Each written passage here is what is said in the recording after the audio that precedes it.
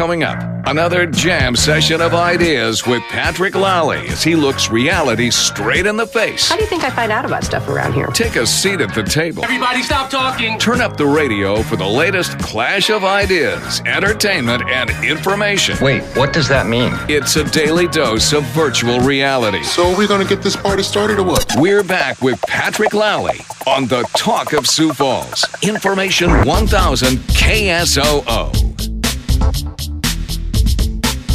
And a hearty good afternoon to you all.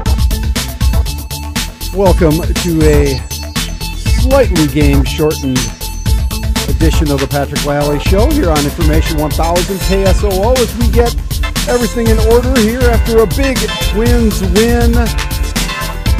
Very happy that you're here with us this afternoon. And a big win it was. It was a fun thing to listen to. It went rather quickly. Went quicker than I was planning, I got to tell you that. But Dan and I are here. Dan Peters, Uber producer, is in studio with us today, and we'll put together a little show for you today. We got some good things planned, including the Boon Man will be with us for a little bit, and we're going to talk with Sally Kahn. She is a CNN commentator with a new book called The Opposite of Hate. And Phil Schreck will be with us after the top of the hour with the news. But to give us the latest in weather, there's some storms rolling around out there, so you're going to want to stay close. Boy, Dan, we're here, man. We're here. We're rocking and rolling. You all right? You all right over there? Yes, and I have not been hit by a stray bullet from this fire that's going on out near Rapid City. Isn't that crazy? Wow. An ammunition factory or whatever it is, a guns and ammunition joint on fire. 2 million rounds stored at this facility, and surprisingly, at least as far as the latest reports, no one has been hurt, but they say that they've been having to listen to the popping of the bullets in that area, and the fire has just taken over that place. Nuts. I've seen the reports coming out of there, and it's been just crazy. Anyway, so we're going to have a good show for you today, and we'll be back here in just a minute. This is the Patrick Lally Show, Information 1000 KSOO.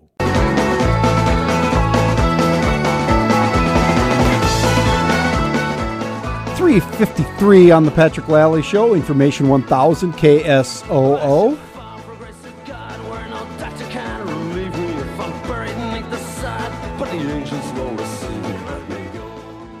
And we're here on a kind of a stormy afternoon after a Twins game. Feeling pretty good about ourselves because we got a show coming up for you. The Boon Man will be with us in the 4 o'clock hour, filling in on a out-of-place, weird friend spot, but it's going to work out just fine for us. And Phil Schreck will be in to give us the latest on the storms that are kind of popping and bopping out there across eastern South Dakota. There were some good bangers last night, good boomers going on, a little lightning, a little thunder. It was good to hear, actually. Yeah, about 3/4 of an inch of rain in Sioux Falls overnight. That much? Well, that's impressive. That's a lot of rain, right? Yeah, most of it came right at the beginning, just after 2 o'clock in the morning, it looks like. 2100s between 2 and 3 a.m., and then another 2000s between 5 and 6, 6 and 7. Yeah, well, it woke me up, I got to tell you that. It was good, though. I like hearing the rain. I like just laying there and listening to the thunder and the lightning. It's good. It's good stuff. That almost could be like an Eddie Rabbit song. I think it is a Eddie Rabbit song. Anyway, we're going to come right back here and get us into the regular schedule here of the program. This is the Patrick Lally Show, Information 1000 KSOO. 4:13 on the Patrick Lally Show, Information 1000 KSOO. And you know, I have my weird friends, and they're my friends because, not just because they're weird, and they're good people, but also because I can call them on a moment's notice, like I did with the Boon Man today, and say, hey, can you be on Twins Are Done Fast? And there he is, the Boon Man, live and in color. Hello, Patrick. How are you doing, my friend? Awesome. Good. I haven't talked to you for a long time because, you were a busy man, and then I was gone. But now we're able to hook up, and not only have I not been able to talk to you on the air for a long time, I just haven't seen you for a while. Yeah, well, you've been lucky. You've been hiding out. That's your blessings. Yeah, I imagine that'll end soon. Hey, and then you were gone for what was probably in the most exciting mayoral election in my lifetime. I know. Can you believe that? Yeah, never been a more exciting or fun-filled, event-filled. I mean, usually it's a big fat snooze fest. Yeah. No, this was a good one. And I was watching from afar, and what did you, it seemed like it got real exciting there towards the end. What did you make of all that? Well, it's just like everything else. That's what, I stopped watching the news pretty much about 2 years ago. Yeah, every morning I used to watch the news in the morning and flip around to see what that crazy Morning Joe guy was talking about. See what the cheerleaders on Fox were talking about. Yeah. Flip around to CNN. And then I decided, now you know what I watch at 7:00 every morning? What's that? Reruns of Match Game. I am not kidding you. From 7 to 8, there's 2 episodes they're currently in the Match Game 77 era, but it goes back Match Game 73, 74, 75. Yeah, it's in there. Richard Dawson, Charles Nelson Riley, Brett Summers. Oh, that's classic. Joey Mitchell, Fanny Flagg. It's Betty White. Yeah, it's classic, and it's good. They're up on the panel, they're smoking. There we go. Panel, they got a heater going, and it's we got a little Match Game theme song going on there in the background there you for go. you. There it is. And Rayburn is the host, and the clothes. Yeah, the clothes are just wild from the 70s. A lot of big lapels and leisure suits and stuff, but I did tune into the mayoral stuff, just because, a little bit, and it just seemed like more of the same, just this talking about stupid stuff, and the whole hack thing, and what really. And I did watch one of the debates where Jolene talked about being a biotech company, and I mean I have seen, and maybe I have even done a little resume stretching in my day. I'm telling you, that was like, I thought, what? I had to go on and look up and see. Wait a minute, I thought I knew it. What biotech company? Yeah, well, there's there's some biology and there is some technology. You're picking up dog poop and sending it to somebody else. Whoever they're sending it to is maybe in the biotech deal, but you're just picking it up and mailing it. Oh my God! I don't know. So it was exciting, but again, not being a citizen of the city, right? I'm not. You're just a casual observer. I'm an observer from the outside, giving my own unique perspective. And I look at Mayor Mike Euther. It's kind of like Richard Nixon. Nobody voted for the guy. Nobody likes the guy. Yeah. Yet he got elected twice. Nobody voted for the guy. Nobody likes him, but he's got elected twice. And Nixon. I don't know what you're talking about. Never heard of him. Yeah. Yes. Don't blame me. I voted for McGovern. Yeah, you and the 3 other people. And you were at Woodstock too, right? So that's all right. Golly, come on. But here's what I think. I don't know. How old is Mayor Mike Hughes? Has the mayor ever been a guest on your show?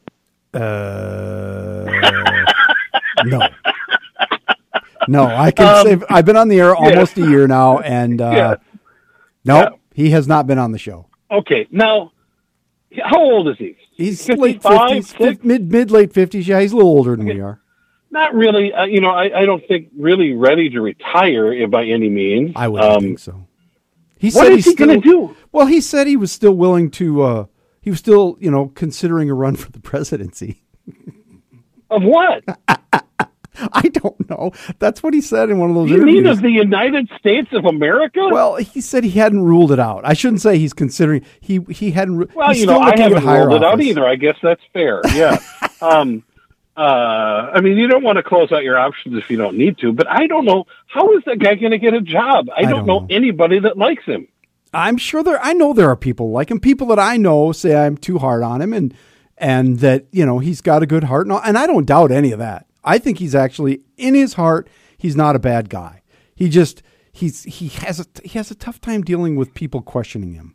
You know what I mean? And then he gets mad and then it kind of goes off the rails and he doesn't want to admit he did anything wrong. Wait a minute. What did you say? You said something about in his mind, and his heart. What? Yeah, in his heart, he's okay. I mean, I think he doesn't do things maliciously wrong on purpose. He just gets mad. Is that kind of like it's not a lie if I believe it's true? Is that? it's a Trump Jankel view of the world. Yeah, variation of that. Yeah. Exactly. I don't know what he's going to do. It's going to be hard. But like you say, I mean, as a man, Boone Man, you are a man who has, let's say, updated his resume many times over the years, right? Oh, I mean, yeah. You're the kind of guy who likes to dabble in a lot of career opportunities. A very well-rounded, checkered resume. Yeah, long. I mean, so what would 3 pages. What would you recommend a guy who maybe at the end of his tenure went a little off the rails and has some bad vibe? And how do you sort of build after at the end of one career moving to a next? Mm-hmm. I mean, here's a beautiful part. Nobody remembers anything. That's true. I mean, kick back. He's probably put a few bucks away. I'm still put a few bucks away. Yeah, I think he's probably he could probably sit around for a year and not do anything. And by that time, everybody will have forgotten all about all the awful stuff. Even this, I was just reading today about some slip in this little $300,000 upgrade to the electronics at Carnegie there, and let's Yep. What's that now? Who does anybody ask who owns this company, and does anybody know?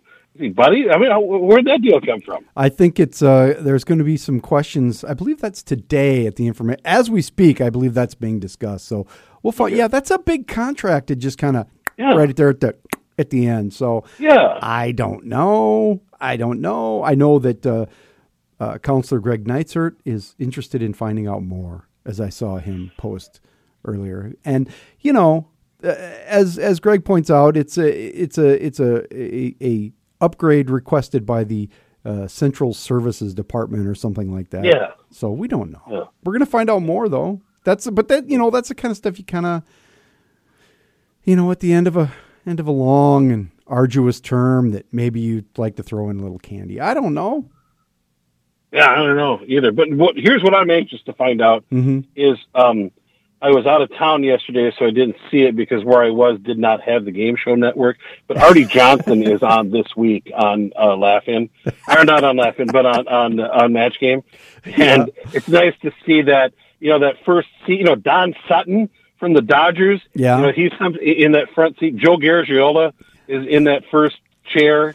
And then, it's Brett Summers and Charles Nelson Riley are anchoring that side. Yeah. And then that first row is, the bottom row is somebody else. And then generally Richard Dawson, and then the anchor Fannie Flagg or Betty White, generally over there. Or there's a young lady who does a lot of voices on The Simpsons now, who was on there quite a bit. And I cannot remember her name. No, but she's kind of a recluse. I've seen where she doesn't do interviews anymore, and because she kind of got red hair, and she did then anyway. But you can definitely tell by her voice that she is several characters on The Simpsons. So that's tomorrow morning. That's how I'm anxious to find out tomorrow morning. That's what I'll be tuning in for. Tomorrow morning. Interesting. Yes. Artie Johnson is on there, and Nipsey Russell, another frequent. Oh my gosh, Joey Bishop. I was just watching. I lost a bit of my life watching about 3 or 4 episodes of Hogan's Heroes. Speaking of Richard Dawson, unappreciated genius of his time. Oh, sure. Yeah. Bob Crane. Yeah. Bob Crane. Yeah. Awesome. Hey, it would be interesting to have you could get Mayor Mike, Paul Tenhaken, Jolene, throw in some other people, do kind of a local politicians match game. Yes. That would be awesome. We should just bring back the match game entirely with local personalities. We could do it on the radio. It'd be awesome. Yeah. Okay. Well, I'm going to start working on that. Yes. You start making the contacts. I'll see what we can do on this end, and we'll do local match game. But you have to host. Oh, absolutely. I'm in. You need that big microphone, the long penciled microphone that he used to roll. Little, and it telescopes out. Like yes. Yeah. That's perfect. That'd be great. And that especially will go well on radio. Always. Boo Man, thanks for taking care of me today. And my pleasure. Be safe out there, okay? And hopefully I do get to see you very soon and we can swap some stories. I'm sure that you will. I'd love to see some slideshows. I got that going. I can do that in spades. Thanks a lot, Boo Man. Talk to you later. All right. See ya. Coming up after the break, we're going to chat with Sally Kohn. She is a CNN commentator, and she's got a new book called The Opposite of Hate, and she talks about ways that we can have a better discourse. It's a field guide for repairing our humanity. That's Sally Kohn. Coming up next on The Patrick Lally Show, Information 1000 KSOO.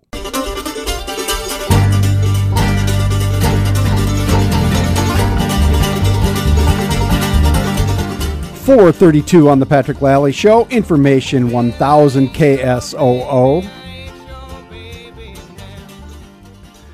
And I'm very pleased to have on the phone Sally Kohn, who is a CNN commentator and recently wrote a book called The Opposite of Hate, a field guide to repairing our humanity.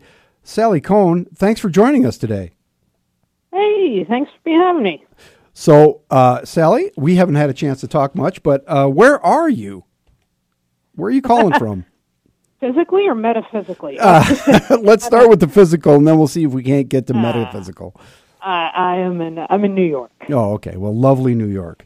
As I said, thanks for joining us today. I'm fascinated by this book that you've written, and a lot of people may know you because you've done a lot of television as a commentator, a progressive voice and liberal commentator, as your information says, on both Fox and CNN.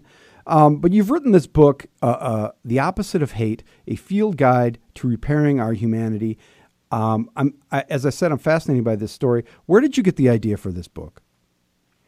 Well, I've thought for a long time that we have a problem with hate. I don't think I'm the only one. When you look at the history of our country, the problems plaguing our world, it's clear that we have an ongoing problem with habitually demeaning and dehumanizing people, especially certain groups of people, because of their identities or their ideas. And look, I don't think it's the worst it's ever been. Certainly in this country, we've had some pretty ugly and hateful and unjust and violent phases in history, some of which still linger today. But it doesn't have to be the worst it's ever been for it to be bad enough for us to do something about it. And for my part, I was, as someone who's been committed for most of my life against hate, I found myself feeling more and more hateful in the wake of the 2016 election, especially, and wanted to do something about the hate in myself and the hate in all of us. And one of the things you talk about is you started to feel that hate because of social media, and because you're a high-profile commentator, you get a lot of backlash, and that conversation online was starting to get to you. Is that fair to say? Yeah, I mean that not so much recently. It actually was when I first started being on television in 2010, 2011, and first started to get hate mail and also get hate on Twitter. Twitter was, I was newish to Twitter. Mm-hmm. I joined around the time that I started to go work at Fox News, and I had never had the experience of complete strangers finding my email address or my Twitter handle and writing vile, nasty, hateful things at me. And it was really, I didn't take it personal. I still don't take it personal. I have a fairly strong sense of myself, and that if people call me stupid, I know I'm not stupid. I'm all right. But it was, first of all, the intensity of it, the frequency of it, the amount of attacks that were just ad hominem, just personal, nasty attacks, attacking my gender, my appearance, my sexuality, and then also it it hurt my sense of humanity.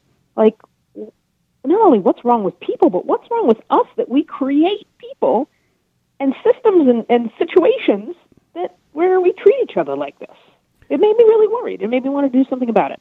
Yeah, it's concerning. We're talking with Sally Cohen. She is a CNN commentator and a former Fox News commentator who has written a new book, The Opposite of Hate, A Field Guide to Repairing Our Humanity.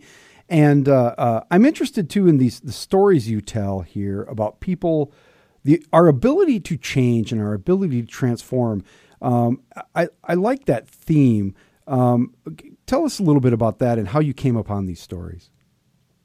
Well, I was in the book trying to be honest about my own problems and challenges and imperfections. I think we spend way too much time pointing fingers and casting blame on others and not enough taking responsibility for our own part of the problem. The fact is that we all don't do it the same degree or the same way, but we all play a part in hate. We all have some piece of the problem and need to be part of the solution. And so I wanted to make sure I was being, both learning about myself, but also being transparent about the pieces of the problem that I needed to be responsible for. And in addition, I, sort of understanding hate as a spectrum, right? That me being a bully when I was a kid, or me being, saying mean things online or on TV, obviously isn't the same thing as being a neo-Nazi or being a terrorist or participating in genocide. And so in understanding those extremes of hate, I found it incredibly inspiring and hopeful to meet folks who had been Nazis and terrorists and participated in genocide and who had left those lives of hate behind. Because I figured if they could do it against all those odds, the most extreme versions, if they could do it, there's certainly hope for the rest of us. Yeah, I love these stories. And so you talked about a former neo-Nazi who changed his life when a cashier at McDonald's, upon seeing his swastika tattoo, told him, "You're a better person than that. I know who you are." And I know that's not who you are. And he's now a Buddhist. There's survivors of the Rwanda genocide, including a story of a man who fell in love with, and I can't believe this, and married the daughter of the man who slaughtered his entire family. These are amazing stories. How did you find these people? Well, one of the, I think, encouraging and important things is that we are aware of the institutions and organizations and networks and groups of hate. But what we often aren't as aware of are the organizations and institutions and networks of groups that are trying to fight hate, trying to pull people out of hate. So there are, for instance, there's an organization called Life After Hate of men and women who were in the neo-Nazi, North American neo-Nazi movement and in sort of right-wing hate movements in general, who are working now to pull other people and help and support other people who want to leave those hate movements. And so it was through organizations like that, which exist here in the United States and in every region of the world fighting hate, that I met so many people and had the chance to tell some of those stories.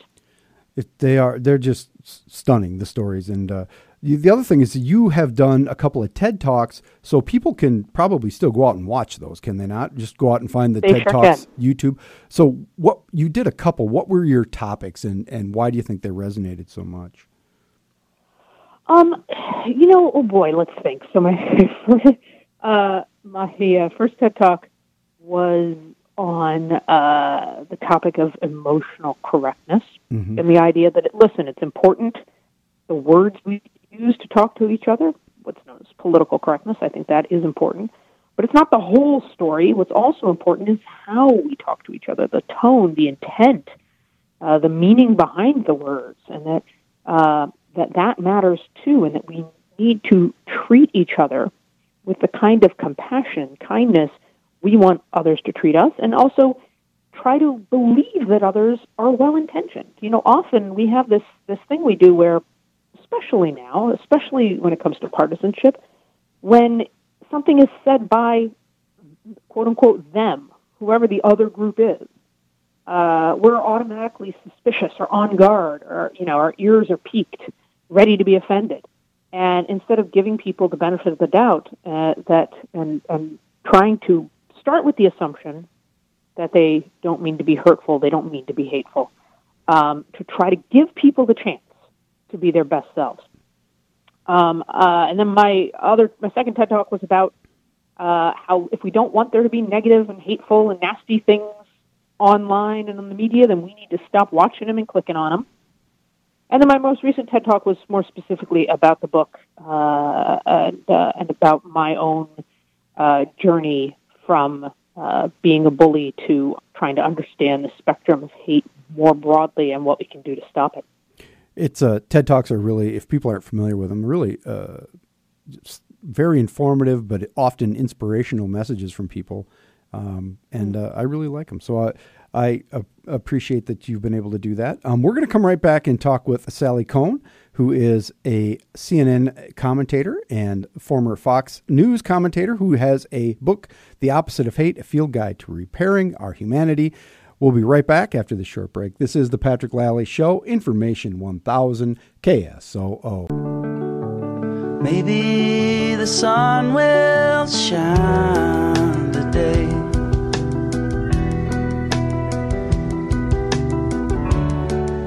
The clouds will blow away. 446 on the Patrick Lally Show, Information 1000 KSOO, and we return to our conversation with Sally Kohn. She is a CNN commentator and has a new book out called The Opposite of Hate, A Field Guide to Repairing Our Humanity. And Sally, before we went to break, we were just talking about some of the stories that are in your book and some of the amazing sort of reversals of attitudes that people can have. And I'm wondering, from your perspective, when people do have these arguments or conversations about the issues of the day online or elsewhere, how should we argue? How should we converse aggressively and passionately without dehumanizing people? Well, I feel like the answer is right there in your question.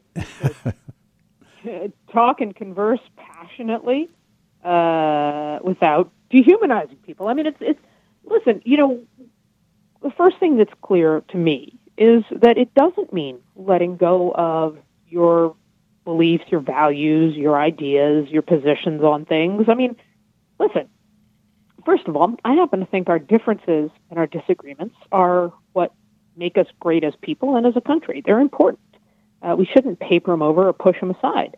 And second, I actually make a living arguing about politics. So I'm the last person to say that we should all, drop our opinions on things and just, hold hands and sing Kumbaya. Forget that. The issue is, can we stand up for what we believe in without feeling like we have to stomp on other people? Right? And that, to me, is it's in a way, it is embedded in your question, which is, look, we can have conversations about issues, right? We can respect each other's differences and disagreements. We can talk about, surface, even passionately, those differences and disagreements without feeling like we have to destroy one another. And that for me to be right, I have to wipe you, everything you stand for, and your very existence off the face of the earth. There is a way in which our politics have become not only a zero-sum game, but totalistic destruction. And that's not, first of all, it's not accurate. Second of all, it's not healthy. It's not healthy to our democracy. And it obscures the fact that in the midst of those differences and disagreements, we still have important fundamental things in common, including that we all have the right to be treated equally and have our equal dignity and humanity recognized. Yeah, and I think the thing that scares me the most is I hear these, in recent years especially, and I covered politics for, almost 30 years, and from the time when I started, which is still, pretty vitriolic during the 90s, the early and mid-90s, this has this, as I said, dehumanizing factor to it, where, and I'll use Trump for an example, when you give everybody a nickname and you just continually berate the lying press or whatever it is. And again, it's easy to pick on Trump because he's larger than life and he's the president. But you see it in a lot of different areas, and that is, it's not that group, those people over there, they're less than human. And I think that those are the themes that I heard in the breakdown of Yugoslavia. And those are the themes that I heard in Rwanda or in Armenia, or go anywhere back in history. When you come to violent end, it's because you have dehumanized your enemy. And those are the themes I hear. And I'm curious whether you hear those themes as well, and what do we possibly do about that as media and society to counter that? Because sometimes it seems overwhelming. No, that's exactly right, and it is a disturbing pattern that is seen in its most extreme form in genocide, but also in the lead up to genocide, this sort of systematic dehumanization of the enemy, of the other, and then in,